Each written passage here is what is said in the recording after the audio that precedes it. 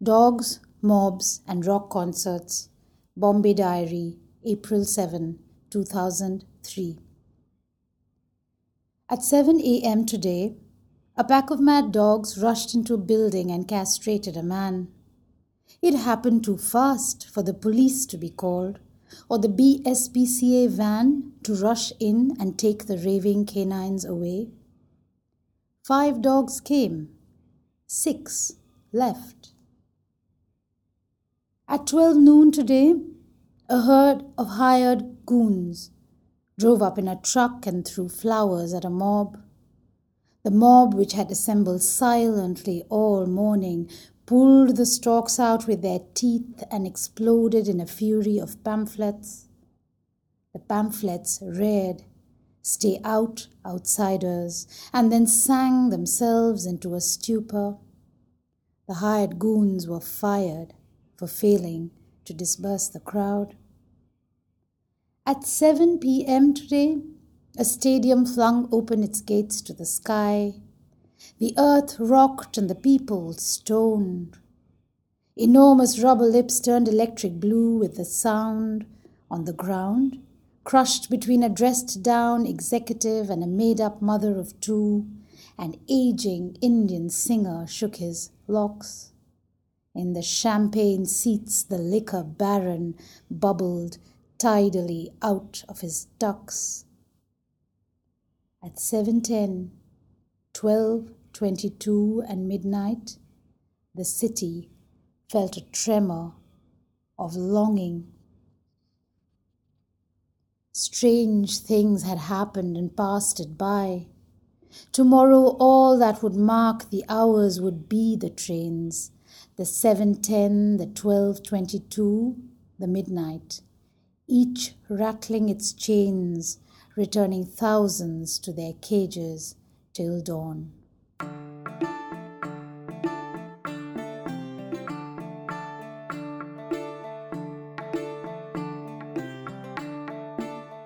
That was Sampurna Chattarji reading her poem, Dogs, Mobs, and Rock Concerts.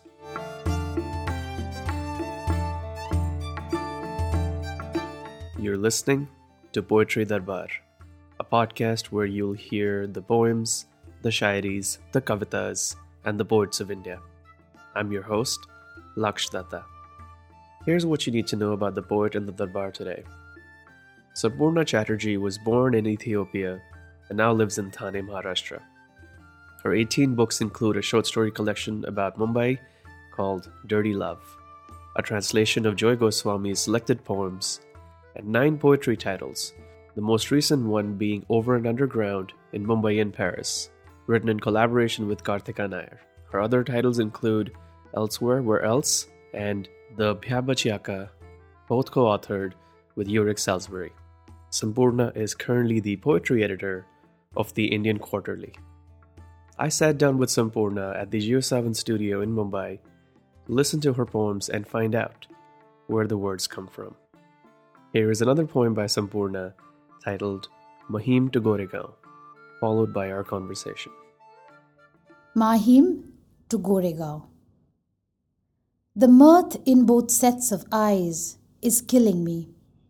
Who is this mohawked girl?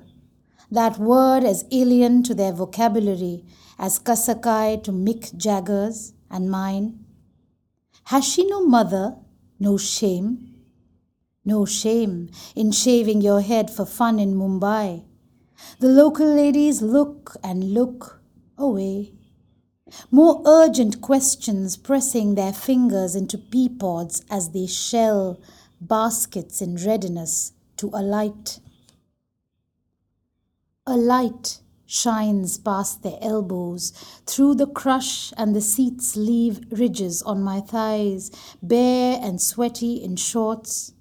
Pressed between 2 boys in the men's compartment, my friends, 2 Mumbai local lads who took me under their bent bat wings. We only flew at night, raiding each other's unsaid wants, teasing, being teased. This was the route from out to in. Through their hearts, their ready, steadying hands leaping into compartments meant for men. Not a single nasty grope to poison my love for this, the city, the boys and all the fisherwomen slopping water everywhere, saris tucked around their hefty thighs. Bejeweled creatures of my deep-sea dive into this throng, so close, so strong, it felt, all of it like me. Outsider, leaning in, learning to pass my bag from hand to hand, head over head, tilting sideways, learning slowly, swiftly, right or left, and so waiting on right or left. Standing near, but not too near, the open doors through which the sky, the stench, the heat, the sea came rushing in and nearly drowned us all. But never, not quite, engulfed, except at Mahim Creek, where I exposed my innermost outsiderness by clapping hands to nose in reeling shock, the reek no one noticed but I. But I, that too, passed. Past Mahim I rode unflinchingly, immersed in the beastly beatitudes of Balthazar B., my body tuned to the secret syncopation of page and station, lurching, leafing, closing in time to rise and leave, unflusteredly, at Goregaon, where the boys had called me home, where in the not-too-distant future the man I loved would meet me on a set in a film city, jail, school, court, cavernous locations teeming with shots of shampooed hair tossed from side to side so outrageously it could only be an ad, and I a copywriter, and each lad an art director with black books and golden pencils on his mind. Remind me, sweet, of that time we sat together, 3 delinquents singing and sprawling on the hot and dirty floor of an empty coach, the whole train ours, and the world we rushed towards as if it too were ours, all ours for the taking.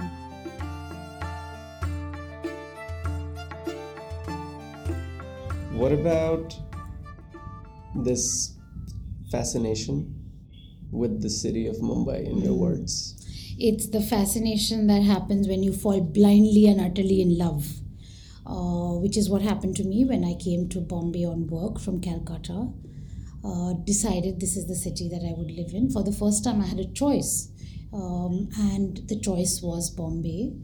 Lived in it, worked in it, loved it, fell in love in it, and when I quit advertising to remake myself, as it were, as a full-time writer, realized how much of my life, everyday life in the city, as a commuter, as a worker, as a young independent woman, was going to give me material for my writing. So my book of short stories, I wrote an entire book of short stories, Dirty Love, that says everything actually, Dirty Love.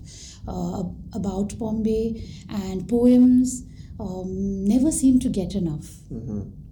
And the first one that you read here, Dogs, Mobs and Rock Concerts, I think you mentioned that you wrote this in 2003. That's right. How do you think the writer in you, when you're reading your own poem, how does that writer today in 2019 feel about that 2003 poet?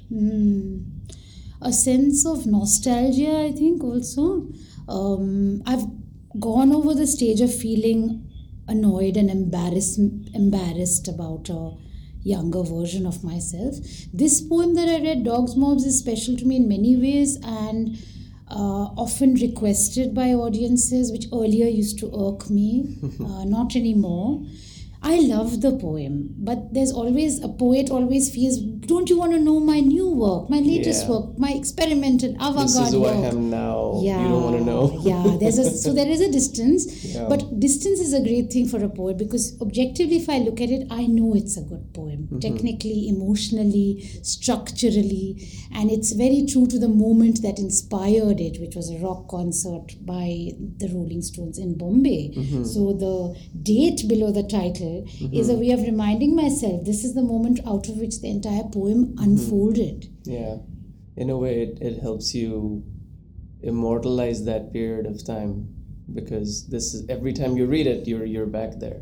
Absolutely. Yeah. So are you in the moment stream of consciousness writer, or do you do multiple drafts over time? What is your particular process? I think I have both methods, not in me, but both ways of thinking appeal to me. So my first draft is very often in the moment, written in what we call the white heat of the moment. Some poems don't need to be revisited. Terrible confession to make, I did not revise a single word of Dogs, Mobs and Rock Concerts. That happens very rarely. I do edit. I am very picky. I rearrange. I let time be my co-author. I return, revisit and rewrite. Yes. I think after a title like that, it would be wrong to... Once you have that title, you know that whatever comes after is going to be But great. It's very rare. It was like an epiphany. It flowed out of that moment onto the page and it's still the same. When does that ever happen?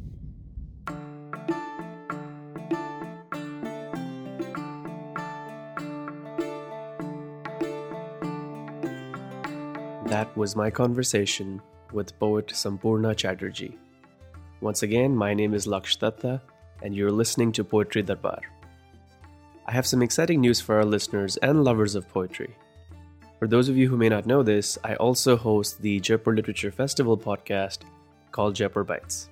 The 13th edition of JLF is happening at the Diggi Palace in Jaipur from January 23rd to 27th, 2020.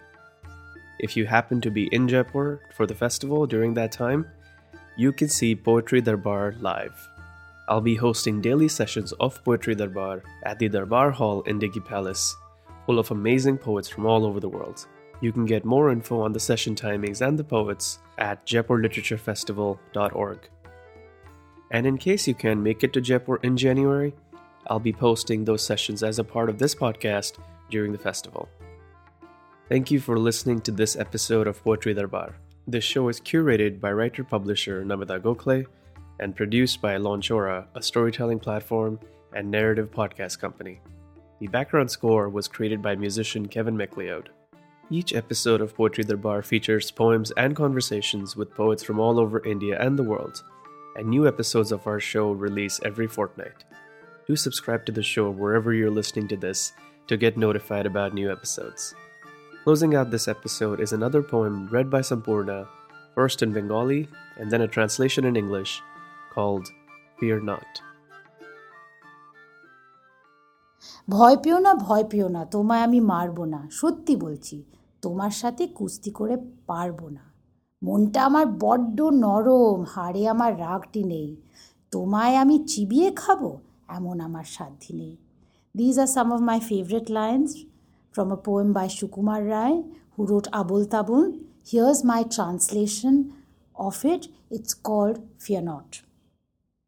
Fear not, I beg of you. I won't hit you at all.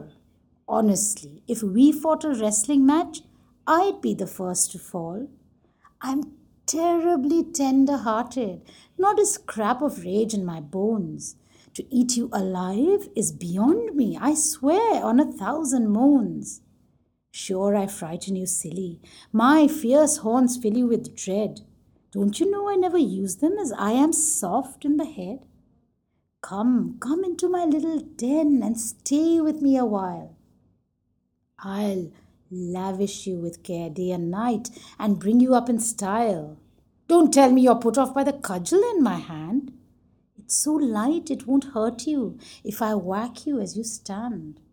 It seems my words are all in vain. Should I grab you by the leg? I'll sit on your head, I swear, and then I'll watch you beg.